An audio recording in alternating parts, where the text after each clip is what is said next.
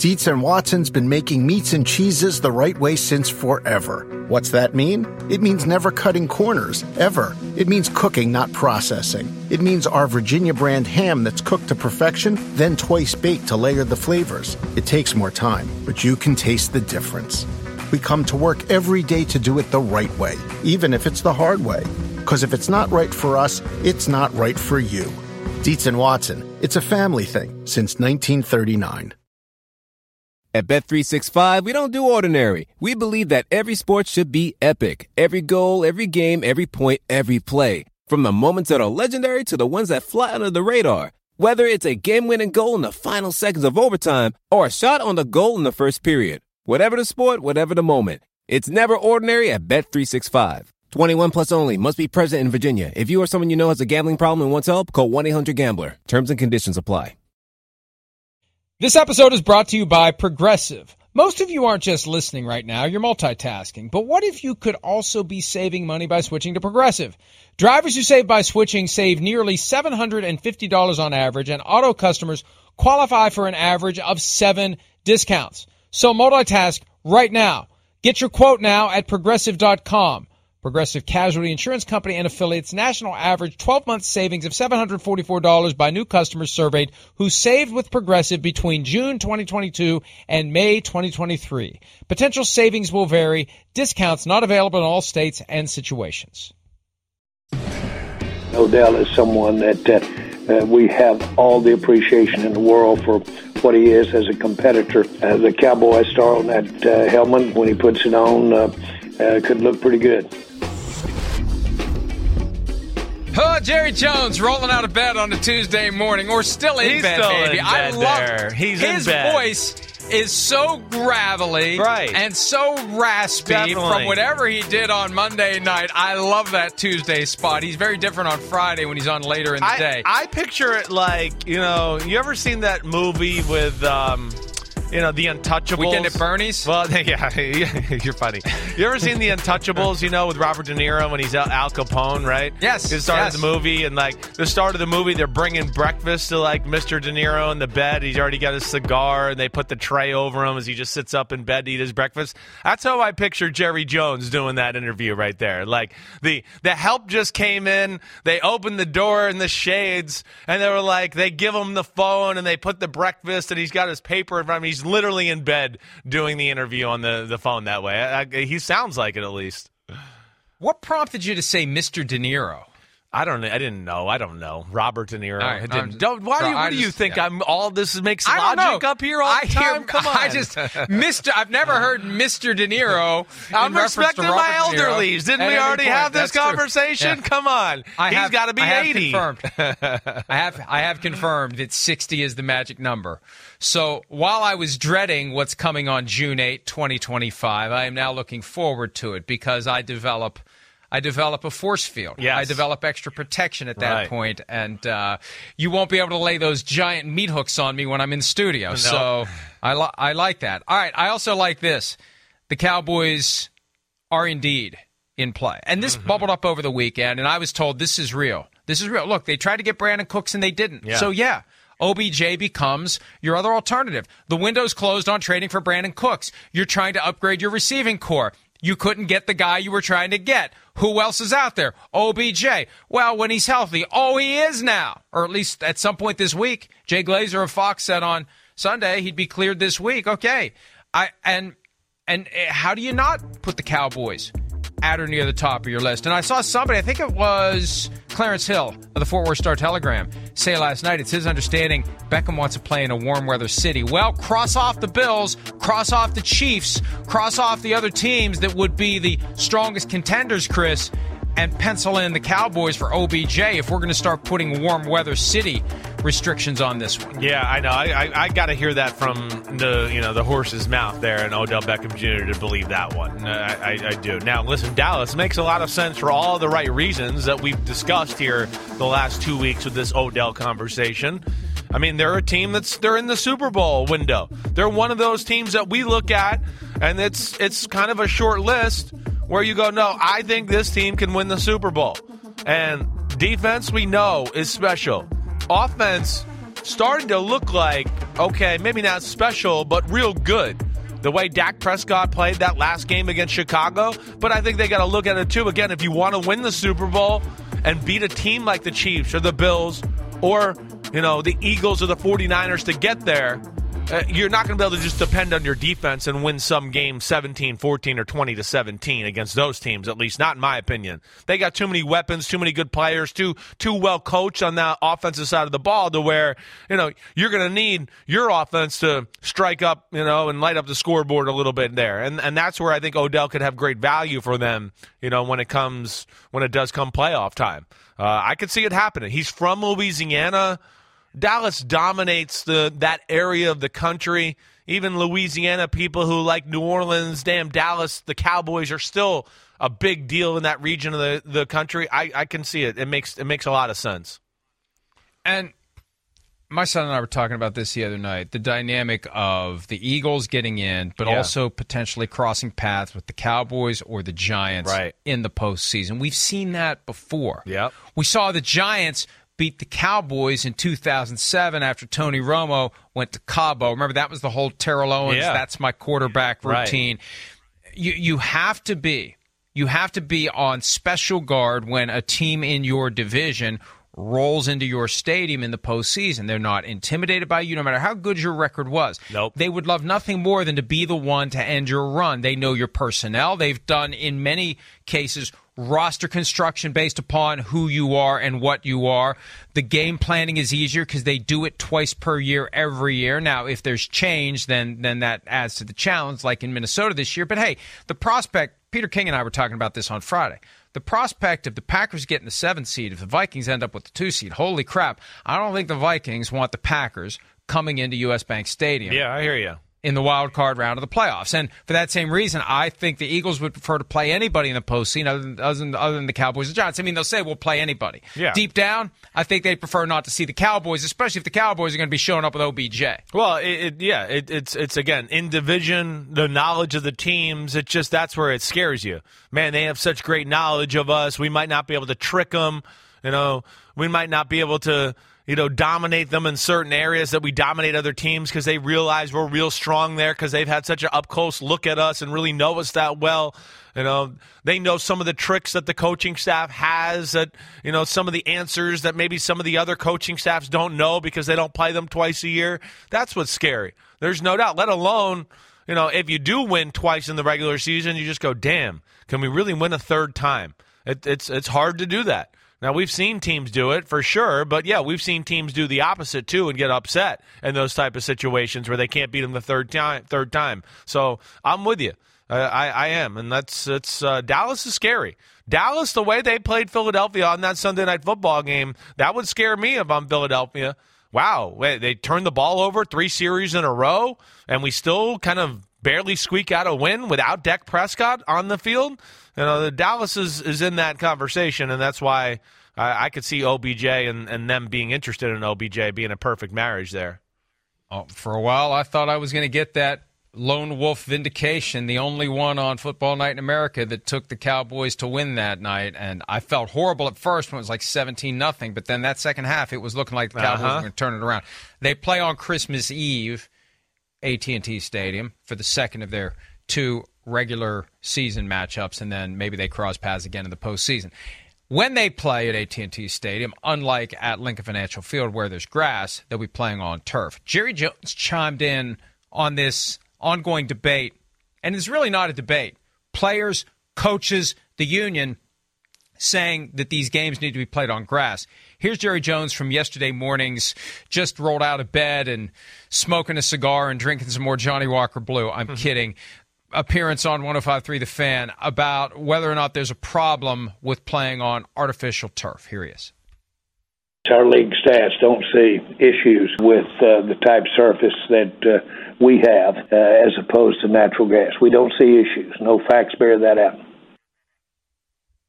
And now look, I mean, first of all, anecdotally, it's just not true. We've seen the difference between non-contact problems on turf and on grass. And we know anybody that's walked on an artificial turf field and walked on a grass field or run on it knows there's more give. It's softer. you're less likely to get injured on grass. There wouldn't be so many voices of people who are down there in that pit saying, why can't we play on grass, if they didn't think grass was better. The stats he's referring to, it deals with the incident rate on turf versus grass. And apparently last year, the non-contact injuries on grass and artificial turf were equivalent. Well, before that, it was skewed toward turf. So just because there's 1 year, like the field didn't magically become better. 1 year to me is a statistical anomaly. Let's see what happens this year. Let's see what happens next year. They get lucky and they have 1 year where the numbers match up, and so they say there's no problem. I mean, that's BS to me, Chris. Well, yeah, it is. It's cherry picking is what it is. And it's cherry picking, and they know it's not right. And okay, that's non-contact injuries too. What about like head injuries? Because I see the guys get in the, what do you call that? The fencing pose? A lot more on field turf. I mean, Tua hit his head just as hard on grass 4 days earlier. He's on field turf, and look what happened. I feel like we've seen a number of the scary fencing poses. More of them seem to happen on field turf because of the reshock, okay? No football player wants to play on that field turf compared to the grass. Nobody. Why don't you ask Jerry Jones, hey, Jerry, why is it that every time I watch your practices, then why isn't your team on the field turf surface you got at the facility? Why are they always on the grass? Why is that? Because the players have said we don't want to be on the field turf every day. We feel it in our body. It doesn't make us feel good. So stop with the bullshit, NFL owners, okay? And I don't understand it. I don't. I know they can have concerts, and that's all it's about is that money. But damn, I guess they make a lot more money than that, than the non-contact guy that tore his knee up, and you got to pay him $10 million for not playing for you that year. I guess they're making that kind of money. The idea is it's too difficult to have a grass field. If you're going to have all these other events, what do you do? And it's kind of hard to retrofit an already built stadium to put in the system like they have in Arizona and Las Vegas. Well, that's it. These are problems. Could have done it. Yeah. Could have done it. Could have done it. You're a billionaire. Start doing this crap and stop endangering guys who only have a short time to play on a surface that's not good for them. I mean, period. You hit the nail on the head, though. You hit the nail on the head. Because the thing about statistics, you can make statistics say whatever you want if you twist the variables just enough. So, hey, look at this. The non-contact is the same. But you're right. Hitting your head against the turf, it's different if it's grass than if it's artificial turf. Or, Chris, just having your leg caught. Exactly. When you do and have somebody's contact. hitting you. Exactly. It doesn't mean anything. Right. Your leg could be extra caught.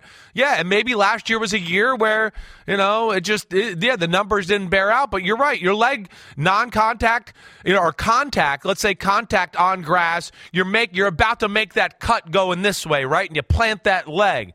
Okay? Again, I would feel much better about doing that as I'm getting hit on a grass field as compared to a field turf field. Yeah, because we see on grass, the cleat goes. It tears up. It doesn't stay planted. Right. It grabs. It's more likely to grab on field turf. We've seen that. That's the thing. These kind of stats that don't mesh with the anecdotal evidence, the things we see with our eyes, the things we hear with our ears from the people who are in the sport, who have a vested interest in their health versus the people who run the sport and have a vested interest in their bank accounts. That's where the two sides don't come together. Well, agreed. I want to challenge. I want to throw the challenge flag here and show me where. I don't remember injuries on grass nearly to the same standard of Odell in the Super Bowl on field turf. J.C. Jackson on that same field turf this year. Odell Beckham Jr. in Cincinnati, right? Same thing, non-contact. Sterling Shepard, right? Jogging down the field. Where was that on? Okay, I don't see those happening on grass. That's where it's bull crap. I don't buy it at all. Let alone, all you got to do is talk to players. All you got to do. None of them are going to tell you, it's the same. Field turf's cool. None. And let alone, Mike, like you always hear me say, there's a reason the Ronaldos and the Messis of the soccer world, they don't ever play on that stuff. They come over here to America, they play all these games in the summer and get great crowds, and then they play on a field turf field and they don't play because it's in their contract. It's not in their contract because, it's the same as grass. It's in their contract because it does not feel the same for an athlete. And it makes you not feel as good while you're playing, and it makes you not feel as good the next day either. And that's where I won't buy that, and I'm never going to back down from this. That's a bullcrap, non-player safety comment right there by Jerry Jones.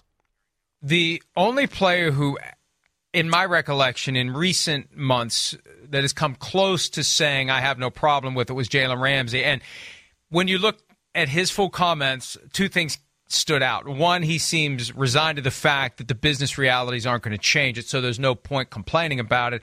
And number two, there was that macho, we'll play on broken glass if we have to, that was coming out as well. Like, you don't want to be perceived as complaining about it. You know, we'll play anytime, any place, anywhere, on any surface, in any setting. It doesn't matter. That's how we feel about football, and that's fine. But everybody else says grass, grass, grass. And when coaches come out and say grass, yeah, they want their players to be available. They want their best players to be available. They see guys getting injured on turf more than they're getting injured on grass. That's a problem. Look at what it did to the 49ers season in 2020, that game at MetLife Stadium. Yeah, there you go. It derailed it. All those injuries, and it was week 2, I think. It was horrible. I know. That's where, again, I don't doubt that injuries are happening on grass and all that, but my mind, and I'm, what I watch on football, it certainly seems like, field turf is a whole lot more dangerous. And I do want to challenge those stats. I mean, it's one of those where I want to go, gosh, who's going to actually go back and look at all that anyways? And who knows what they value is in some of that stuff, too, either way. But either way, we know the players don't like it. Didn't we have some tweets, too, from players that kind of showed their disregard for it, I thought? Sorry, I missed it. Yeah. No, but it's all uniform and universal. They want grass, period. That's what players want. Right. And they get it some places, they don't get it others. And look, it should be a factor for Odell Beckham Jr. as well. Yeah. It should be. It should be at least one of them. I don't know the two knee injuries factor, on field turf. But it should be one of the factors. Yeah, it definitely should be. I mean, I would think about it. I would if I was him, especially when it's twice that you've been hurt the same type of way. I planted my foot into field turf with nobody around me, and my leg got stuck, and my foot got stuck, and then therefore my knee buckled, and I lost significant amounts of money and snaps in my career that I'll never get back. So I would think that's, on his radar a little bit. Let's go ahead and take a break. Since we are exactly at the half point of the season, at least from the standpoint of the number of weeks, I don't know if we are there from the number of games, we're going to hand out some mid-season awards when this Wednesday edition of PFT Live continues right after this. At Bet365, we don't do ordinary. We believe that every sport should be epic. Every basket, every game, every point, every play. From the moments that are legendary to the ones that fly under the radar. Whether it's a three-pointer at the buzzer to tie the game or a player that goes 2 for 2 at the foul line. Whatever the sport, whatever the moment. It's never ordinary at Bet365. 21 plus only. Must be present in Virginia. If you or someone you know has a gambling problem and wants help, call 1-800-GAMBLER. Terms and conditions apply.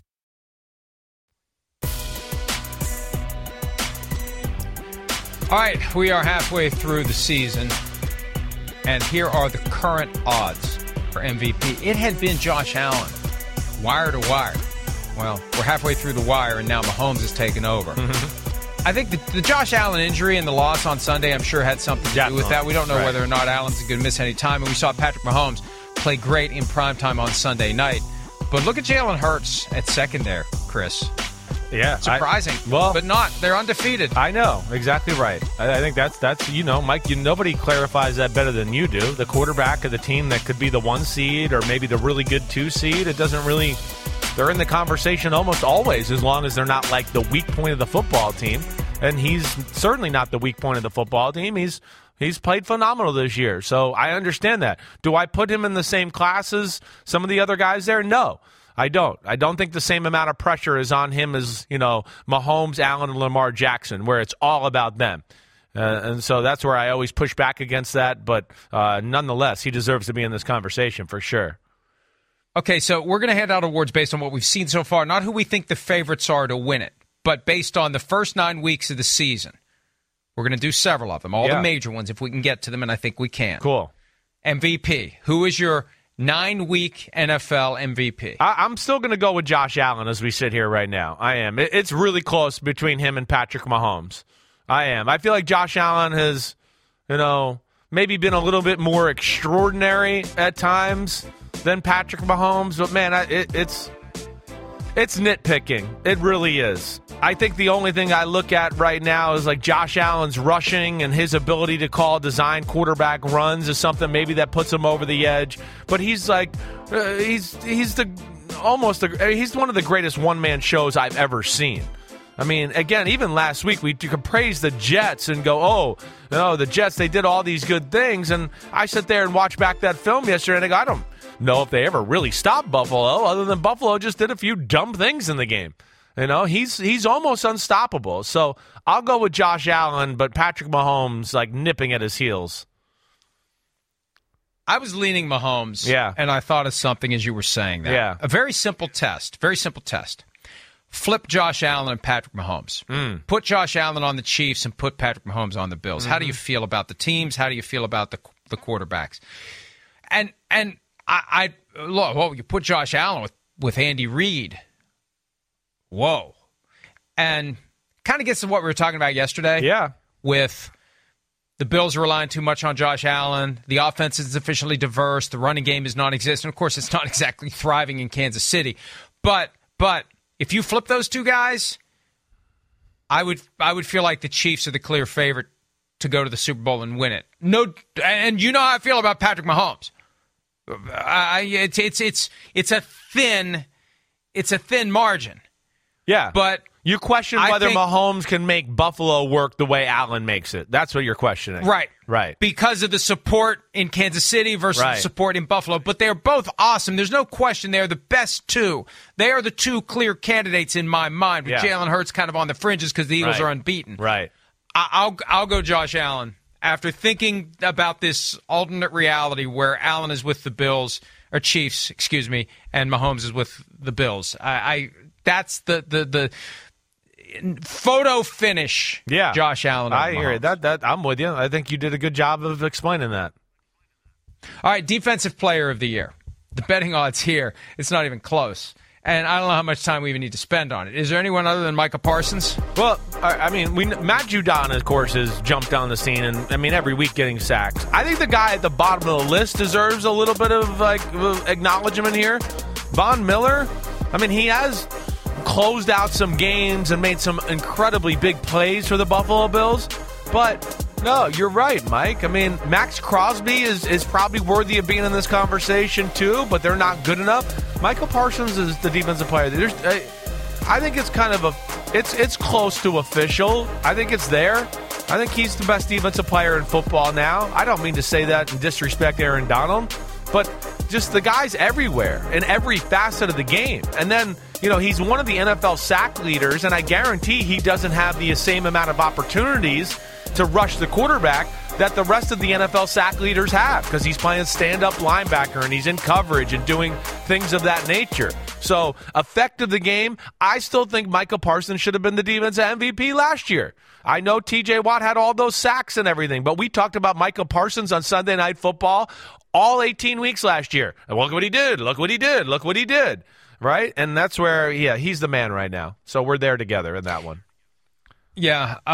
And Judon leads the NFL right now with 11.5 sacks. Zadarius Smith has been a sack machine for the Vikings this year. And you see that the players from the really good teams end up getting extra consideration when it's time to make the votes. But I think it's going to be difficult because Parsons already has that reputation. And the stats just enhance the presence. And if he is among the top 5 in sacks, that makes it even easier. It's insane. This is the guy. He can do anything. He does everything, and he's one of the reasons why the Cowboys are so good this year. He's not getting to rush the passer like Myles Garrett is every play. He doesn't get those opportunities. That's what's amazing is you go, the percentage of sacks he gets per rush attempt, I think, is the thing that would blow people out of the water if they really saw it. I want to go to Coach of the Year now, and I'm sorry to go out of order, but I feel like that one's a more compelling conversation than some of these others. Some of these others are pretty close, and I don't think we're going to argue all that much. All right, I'm going to go Coach, then Comeback Player of the Year. Coach of the Year, Nick Sirianni is the betting favorite. And look, they're undefeated. But to me, Coach of the Year is always who best exceeds the expectations entering the season. Right. And it comes down to Pete Carroll, Kevin O'Connell, and Brian Daboll. Well, Saleh. I could go O'Connell, Carroll, Daboll, and Saleh. Right now, I'm feeling it with O'Connell because of the dramatic transformation of the organization that he has presided over and how they're winning close games, whereas in the past they'd lose close games. How the players are being propped up with optimism and hope instead of being beaten down with fear and pessimism and negativity. And it's created, and this happens all the time. Team fires a coach and they try to find a guy who's the exact opposite personality-wise, and then when they fire him, they go the other way. They ping-pong back and forth. But this has been a dramatic shift, and this team is 7-1, and nobody would have expected the Vikings to be 7-1. So there are plenty of great candidates, plenty of worthy candidates, but I give it to O'Connell over Sirianni. I hear you there. You know, again, I don't want to discredit what Sirianni has done either. This is special, and what he did last year was damn good. But he's got a damn good team. Well, that's what I was going to say. I don't think anybody that was following the league thought the Eagles could be doing this, right? I mean, we all thought there's a good chance. When the schedules came out, when we got before the regular season and we looked at the schedules even one more time, we were then saying, man, the Eagles could be 9-1 going into week 10 or going into week 11. So that's where it's not shocking. I kind of tend to go towards your line of thinking. The guys who have totally exceeded expectations and come out of nowhere. O'Connell's certainly a good one. Hey, Saleh's a good one, too, though. Remember, we were looking at the front end of that schedule saying, who did they piss off at 345 Park Avenue? I don't remember having this many options ever. I don't. Where it's this close, and you can make arguments for all of them. I can go, it's a good argument. I get it. I like it. You know, Mike McDaniel, of course, with the Miami Dolphins. Now, their team was good. I guess more we questioned about can his personality and stuff work, and he's improved them, their offense especially.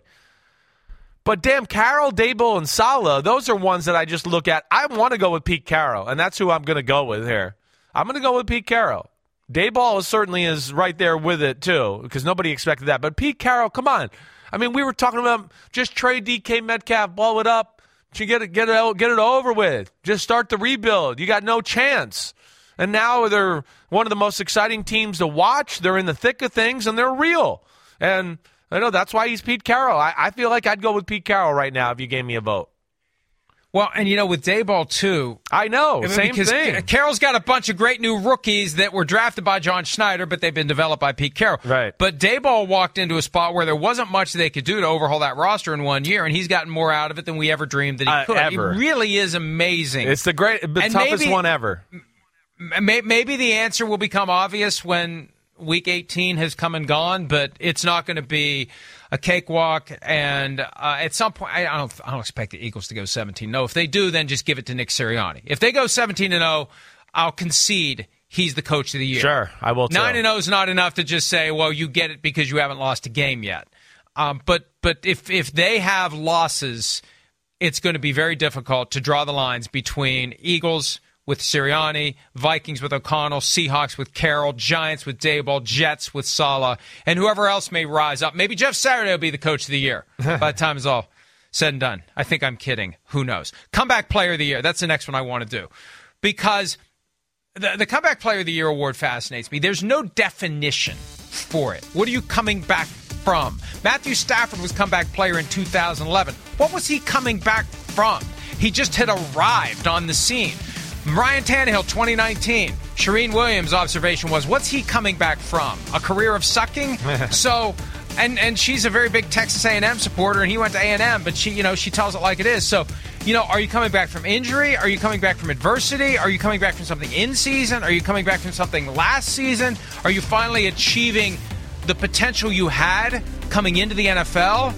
I don't know how you define it, Chris, but I'm leaning Geno Smith, as are the sports books right now. When you look at the favorite, he's coming back from years in the wilderness of a guy that wasn't regarded as a potential starter, and now he's one of the best quarterbacks in football. I don't think you can even argue this one. I mean, Saquon's a great story, but Geno Smith is third in football in quarterback rating.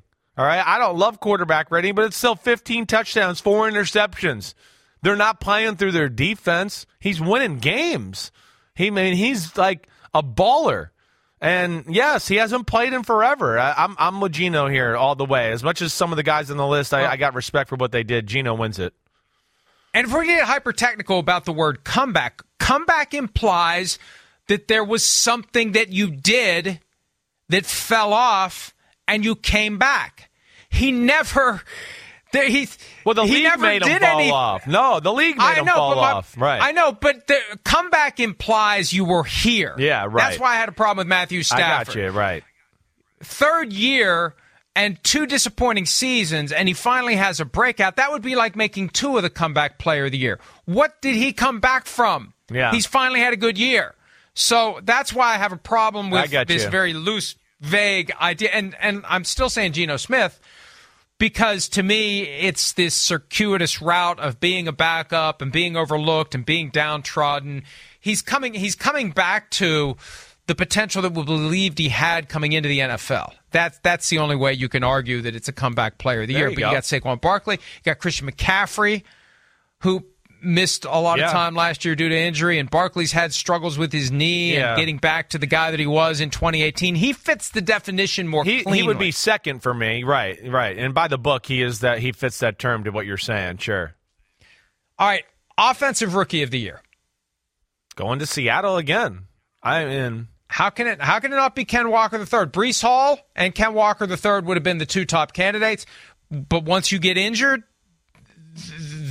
it's the other guy. The other guy comes in and fills the void. No doubt. So it's Ken Walker III right now. That's a no-brainer. I mean, he's one of the running backs that's leading the league in yards per carry, and then he's 7 touchdowns already at this point of the year. You look at their success of their team, kind of when he became the guy, things started to kind of skyrocket from there. Again, Mike, I think this guy's already in the conversation of best running back in football. There's not many people on earth that can do what he can do. This is like we're watching special running back here. A guy that can run you over like we're showing here, run through arm tackles, make you miss, break your ankles, and then outrun a bunch of guys who run 4.3 in secondaries and they can't catch him. That's really rare. This is a guy that has a chance, at least for the way it looks right now, to be an all-time great. So that's no-brainer here for this one. All right, let's shift over then. And other guys who are on the list. We saw Chris Olave. Dameon Pierce has been phenomenal. Definitely. 139 yards 100%. rushing on Thursday night. He's the brightest spot on that Houston roster. And hopefully they put other players around him while he still has tread on the tires. But I think it will be Ken Walker III, barring an injury that really derails the second half of his career. And as we know, with the running back position, that can happen. Defensive Rookie of the Year. In my mind, there's 2, and I know which way I'm leaning. Where are you leaning? I'm leaning to the guy in front. I am. Sauce Gardner, it's phenomenal. So that's where this is to me where, again, Tariq Woolen's special. He is. He's got a chance to be one of these guys that's a top DB in football. Devin Lloyd for the Jacksonville Jaguars. He is everywhere. He's amazing. But Sauce Gardner, it's a little bit like Patrick Surtain last year. He's jumped on the scene, and it's, okay, yeah, Defensive Rookie of the Year, and already one of the best corners in football. Like, no doubt. Like a corner that is in the top 5 of football as a rookie. So, yeah, it's Sauce Gardner for me. There's one other guy that I want to mention. Yeah, who is it? Who has he's not it now, but he's got a chance in the second half. Right. Kirby Joseph, the Lions safety, who had 2 interceptions on Sunday. We do our weekly awards at PFT. He's our Rookie of the Week, and he had a great comment on social media. To be honest, I just been farting. Y'all ain't seen poop emoji yet. Oh, so great, thank you. So he's yes, that's what he said. That's what he said. So it's not me, it's him. And the whole point is they have seen the potential. He just hasn't had the breakout. He had the breakout on Sunday against the Packers. If he continues that, and if the Lions can win some more games, I think we're understating the value of being on a decent team. Those odds for Offensive Rookie of the Year that have Dameon Pierce and Ken Walker III so close. I don't know why you're betting on Dameon Pierce right now because the Texans are bad, and if you're on a good team, you have a better chance of getting that award typically. So I'll go Sauce Gardner though, but keep an eye on Kirby Joseph because he could do the coming up on the outside, and as we get down the home stretch, through the turn, or whatever the horse racing terms are. All right, let's take a break. When we return, Wednesday means Power Rankings time. We'll take a look at. Oh no, it's not even that. Boy, Jeez. I'm all out of whack. It's not Power Rankings still to come. I don't know how we're going to fit it all in. After Further Review is next, a Wednesday tradition here on PFT Live, one on which I'd completely forgotten. We'll do that when PFT Live continues right after this.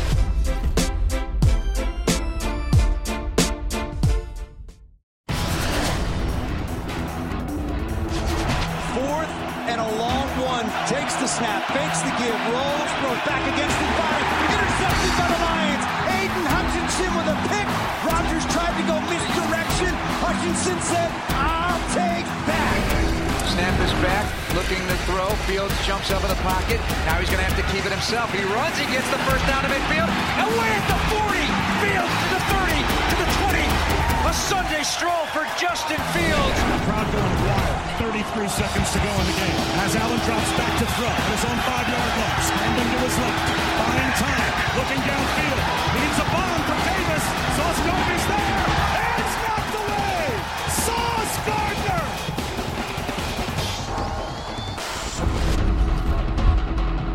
Hump Day homers for week 9, and that last play is going to be one of the things we discuss as we get into After Further Review.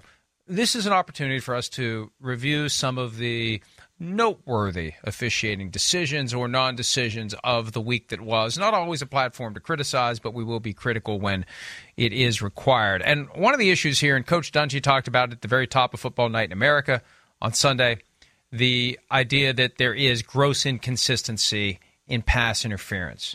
Sometimes it's called, sometimes it isn't. We still have this lingering mindset of late in the game, the flag gets tucked down deeper into the pocket and it doesn't come out, even though the contact would suggest that the rule has been violated, although sometimes they do throw the flag. You got 17 crews, you got all these different games, everything. It's like snowflakes. Everything's different, and I don't know that you can force consistency onto it. It's a shame because these are significant plays that give up tremendous amounts of field position or not.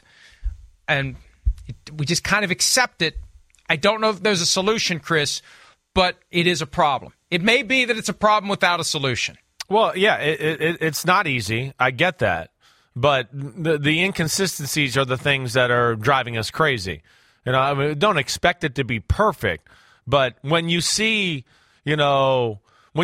ticky-tack pass interference calls throughout the day, and then we see, like basically physical abuse towards the end of the game, and then it's not called, that's annoying. And then that's hard to coach off of, and it makes the game inconsistent and not trustworthy that way. And that's not good. And, of course, again, even to the gambling conversation, it doesn't look right either. So that's where it's not a good look, and there has to be something more. I mean, I know we're going to dive into a few here, and there was a bunch more in the NFL on Sunday. It was really a theme, and that's why Coach Dungy hit on it on Sunday. It was more than just this Bear game we're going to talk about. There was, 4 or 5 different games where we went, wait, they called this pass interference just a quarter ago, and now they didn't call this one, which was way worse pass interference, and that can't fly, and that's not good for the sport, and that's what coaches hate more than anything.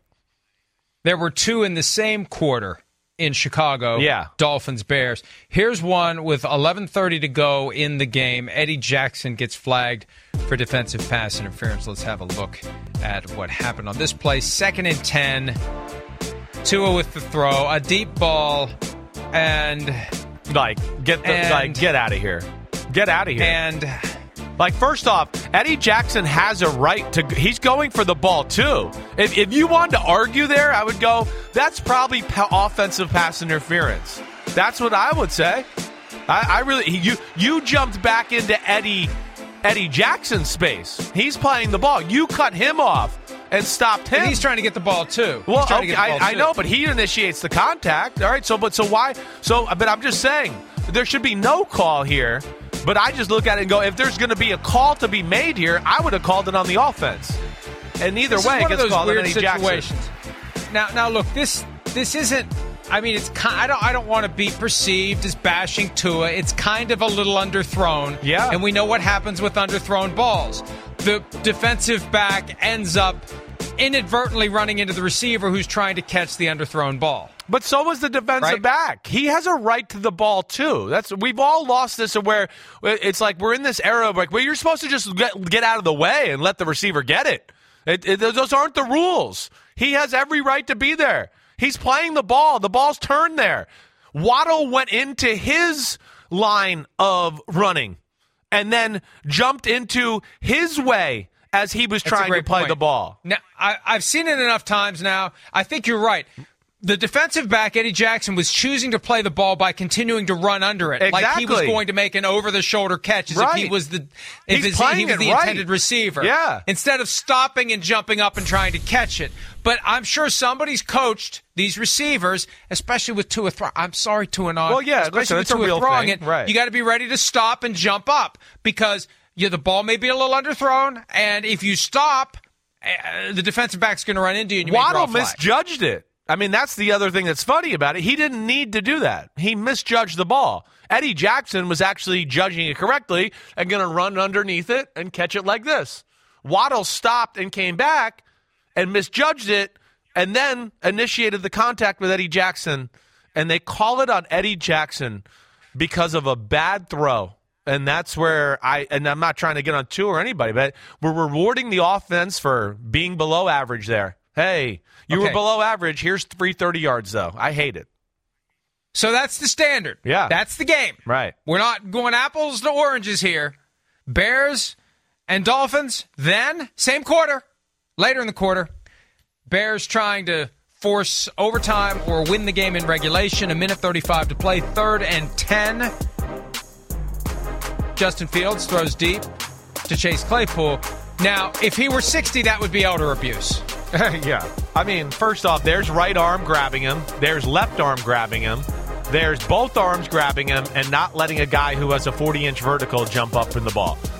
One of the guys that's the freakiest and there's people. Official looking right at it. Look at him. I mean, he's tackled. Right there. He's being tackled. He's standing there. He's got the best possible view. Look at him. You can't say, well, I was blind.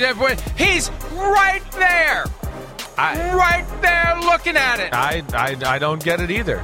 He sees the arm. I mean, both of them. He sees the pull. Right. Unbelievable. I mean, and Chase Claypool, who's like, again, one of the freakiest people on the planet, all right? If you saw Chase Claypool, you'd go, oh, my gosh, was he made in a lab, all right?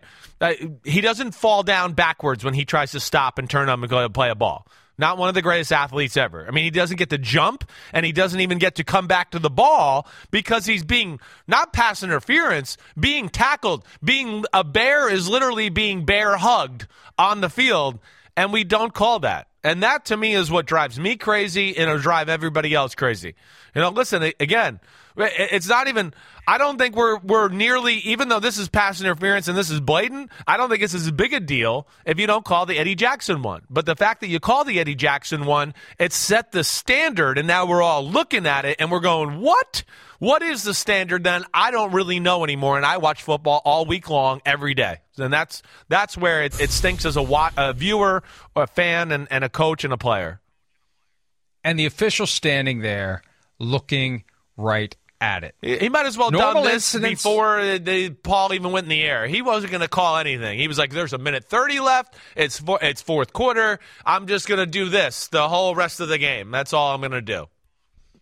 Normal incidents of the game, such as bad snaps, drop passes, turnovers, penalty flags, and play calling, inevitably will fuel speculation, distrust, and accusations of point shaving and game fixing. That is not a quote from me. That is a quote from Commissioner Roger Goodell when the NFL was pushing aggressively against legalized sports wagering back in 2009 when Delaware was trying to do it. And that's why they have to get their act together, because that's the kind of thing, Chris.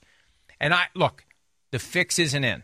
I don't believe it. No, I don't believe neither. that official who was watching that had money on the outcome of the game and had a vested interest in not calling pass interference. I just think it's part of the psychology of in those moments you keep the flag deeper in the pocket. But you got to iron out that psychology because it's going to create the exact suspicion that I just referred to in the quote from Roger Goodell, that people are going to think something fishy is going on.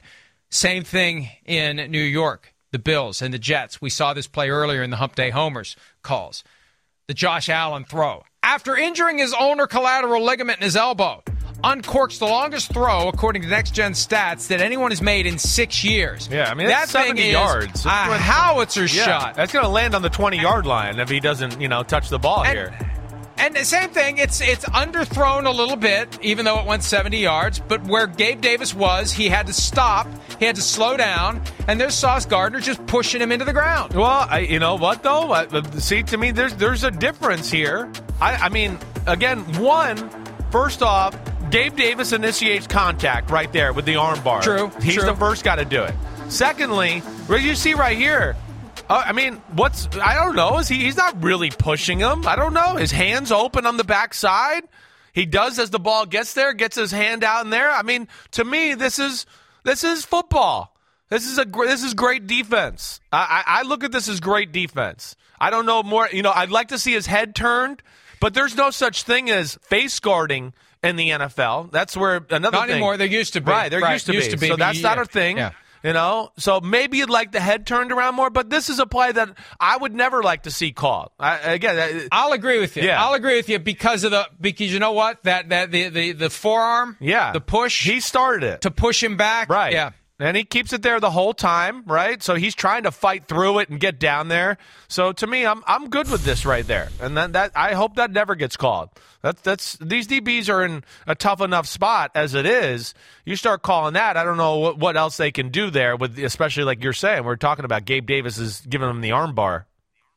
It demonstrates how difficult it is, how challenging it is. But we still have every right to expect the officials to get it right. And the problem is when they tried to introduce replay review 3 years ago, it was a complete and total failure because they botched it. The standard changed. The explanations made no sense. They just didn't know how to properly execute a good idea. It was a good idea, but it was incredibly poor execution. And that now makes them gun-shy about having replay review for any of these other subjective calls like roughing the passer or a hit on a defenseless player to the head or neck area because they screwed up pass interference so badly, They don't want to touch any of these other ones. And it's a shame because I still continue to believe that a full embrace of technology is necessary to push back against the idea that the fix is in. The Goodell quote from 2009, you need to put measures in place so people will not be able to credibly claim that the outcome is rigged, that the officials are corrupt, that someone has money on the game, that there's a predetermined outcome that's being dictated by 345 Park Avenue. You don't want it. And again, I'm not saying it happens, but you need to come up with ways to push back against the people who will reasonably believe that it is happening. That's the challenge for the NFL. And I keep saying it, Chris, because I get no sense that any effort is being made or any thought is even being devoted to this thing that we keep banging the drum about. No, Mike, I'm with you there, and something does need to be done. This is the most inconsistent year I can remember, and I know we're all prisoners of the moment, but it's everywhere this year with everything. And I come back to two things. I'm, of course, in favor of Sky Judge, like you've talked about. The other two things I would love to see, again, I wish ex-players would get involved a little bit more, right? I do. I don't think they would be quite as, enamored with the circumstances. They've been around football. They know that's just normal football contact. Oh, no, that's pass interference. That, or the refs become full-time people. And we start paying them as legitimate big-time NFL employees. And I don't know whether that's get all the betting MGM and all them right. Get them to all put in $20 million in the pot. All of them. Put them in. They already are. Well, they're already. I know. So put it in for the referee pot. They're already paying the NFL. Right. But they're already paying the NFL all that money. And instead of paying for better officiating, full-time officials, because, see, the problem is you got to pay them enough that they will abandon their primary job. Right. This is their side hustle. Yeah. So and it's very tenuous, because if you screw up enough, then it's gone. Right. So you have to pay them enough that they're willing to abandon a more secure and more lucrative profession in most cases for this, where if you do urinate down your leg enough times, you're out of a job, and you're far more immediately accountable than in your other job. So you gotta shell it out. You know what? Maybe that yacht should be 300 feet instead of 325 feet. Maybe that's the sacrifice that needs to be made. Maybe don't have that gold-plated toilet in your bathroom, Just go with, just the normal silver one or something. But, yeah, Mike, full-time. That, to me, is the big thing that will help the refs more than anything.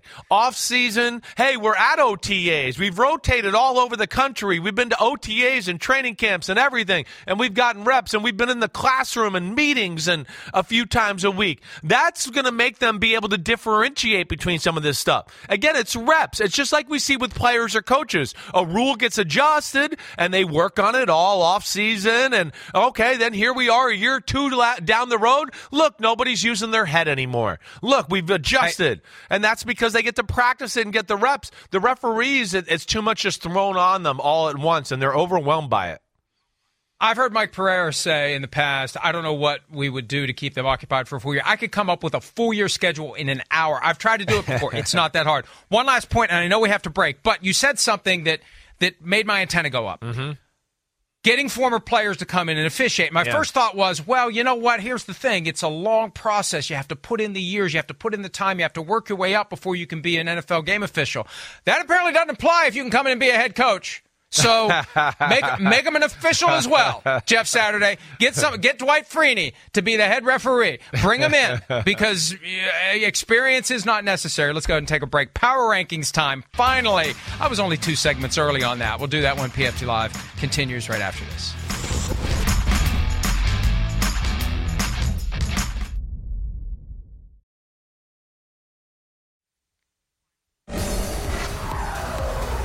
All right, Power Rankings time, presented by Google Pixel. And Christopher, I thought about it. The fix is in. It's an inside job. The fix is in. Hey, but you know what? I've been taking so much crap from Vikings fans all year that I'm not showing them the appropriate respect. The Bills lost. They didn't look good. There's an injury issue with their quarterback. And the Vikings are 7-1. The Chiefs did not look good. And it's like I couldn't bump. I didn't know what to do with the Cowboys, so I left them at 4. That's where they were. I left the Chiefs where they were. I didn't penalize them for not looking very good against the Titans, and I just decided to flip the Bills and the Vikings. Well, I know the way you formulate your formula here, and I'm not shocked to see them there. I wouldn't put them there. I've been holding them down all year long. I just want to challenge. And I know what's coming. Well, I think I did this because I know what's coming. Bills, Cowboys, Patriots in the next 15 days. They could be 7-4 I guess so. by the time we go to bed on Thanksgiving. Right. It'll take care of itself. I get that. But I also want to challenge you and go, in your hearts that if Minnesota was playing Kansas City this weekend, who you'd pick to win that game. And I'd pick the Chiefs. And who you would pick if they played 10 times, who would win 7 of them. So that's where I want to challenge 7. I'm going to say 7, at 9. least 6, but 9. Okay. So what are you doing? Did you get in my stash and smoke my hashish? What the hell are you doing here making them number 2? You're crazy. Maybe I did. You're crazy. Well, because it's not a predictive device. This isn't, let's see, 2 teams are playing this week. Who's ranked higher? Well, that's who Florio thinks is going to win. That's not what this is. This is an acknowledgement of what you've done. So I look at it this way. This is kind of the Vikings participation trophy. I guess that's the best way I can explain it. Because it's all going to fall apart. I'm telling you. And if they would have lost that game, they were down 10 points. They should have lost. And I give them a lot of credit for having the wherewithal. Freaking Taylor Heineke throwing the interception down the middle. I would have beat you. It was a head-up matchup in our picks. I mean, damn it. But my point is this. Yeah. The reckoning is coming. It's coming on Sunday at Buffalo. I don't care if it's Josh Allen, such a good fan. Case Keenum, or Trent Edwards. Hey, you're number 2, but it's all going to go downhill, and you're going to shit the bed, and you won't be number 2 for long. Welcome to PFT. But enjoy being number 2. You get to be number 2, and that's the reality. And if you are number 2, then they won't play like number 2 this week in Buffalo, and they'll beat the Bills. Yeah, but I don't expect it, and I will pick the Bills to win that game. But the Bills lost, the Vikings won. They've won 6 in a row. This may be the high water mark of their year. It's the first time they've been 7-1 since 2009 with Brett Favre's first season in Minnesota, and I don't think it's going to last, but we shall see. When we return, coaches who may not last. Now that 2 have been fired this season, who are the ones that need to worry about the axe falling on them? We'll do a draft of the coaches that need to be the most concerned over the balance of the season when PFT Live, presented by Google Pixel, continues right after this.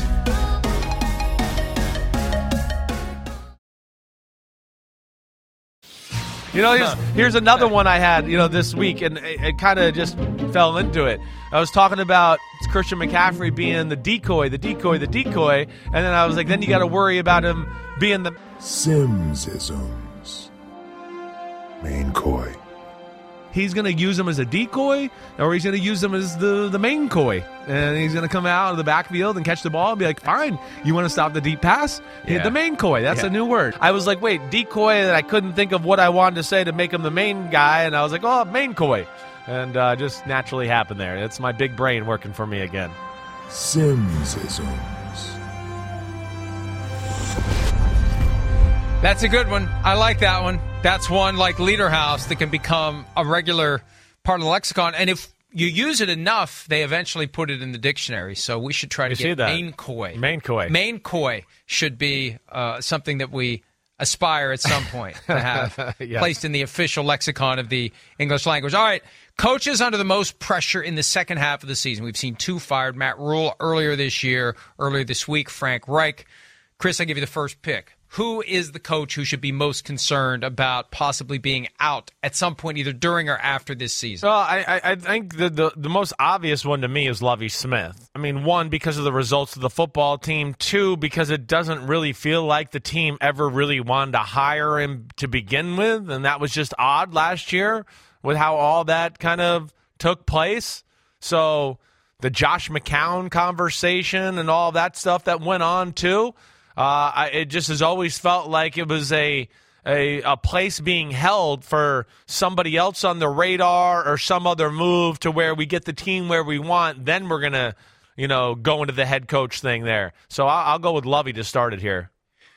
Yeah, the McCown thing, remember this, if Brian Flores hadn't filed his lawsuit, I think the Texans would have hired Josh McCown.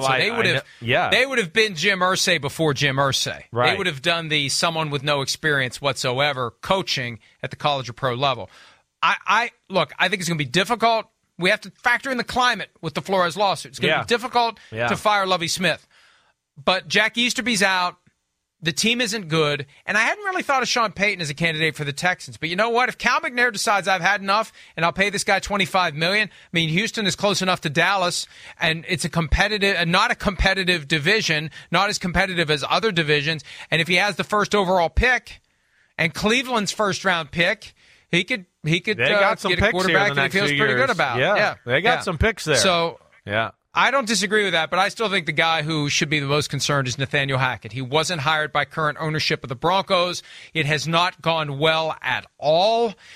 And even though they barely beat the Jaguars to stave off an in-season firing, I still think Hackett can be gone. And if I had to guess right now, unless there's some improvement that I don't see coming, I think he will be gone after 1 year, because I think that I know that those Walmart people are ruthless, and they are not going to shed a tear.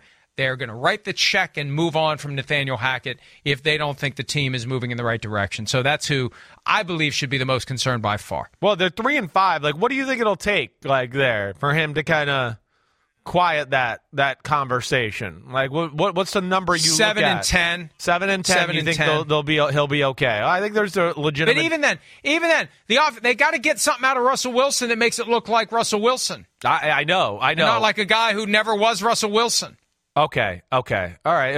I hear you there. And that's where I want people to, approach slowly a little bit more with that. And I understand some of the optics there, but damn, Russell Wilson's got to take some of this accountability too. We all watched the game in London.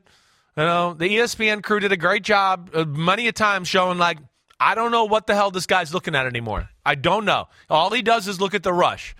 And that's where, I feel for Nathaniel Hackett a little bit. All right. Next one, Cliff Kingsbury. I think I'm going to go there. It just feels like the stars are aligning that way, and it feels like it's slowly crumbling there, let alone I think we felt like even with the extension and all this, that if things didn't go well, that this was on the radar. I don't know. You're better at being the field, the owners, and will they pay this guy money down the road, or are they comfortable with that to fire him? But Cliff Kingsbury is the next guy I'll go with. He got that contract extension to 2027. We don't know how much is guaranteed. We've never even saw how much he's making. I think he could be out after this year, and I have a feeling the buyout won't be what we would otherwise have believed it would be. I'll go Kevin Stefanski. Yeah.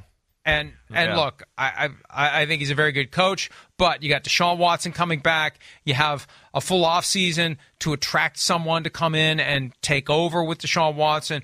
There have been some self-inflicted wounds this year. I just think he's got to button it up for the rest of the season. Let's take a break. We'll do round 3 right after this on PFT Live.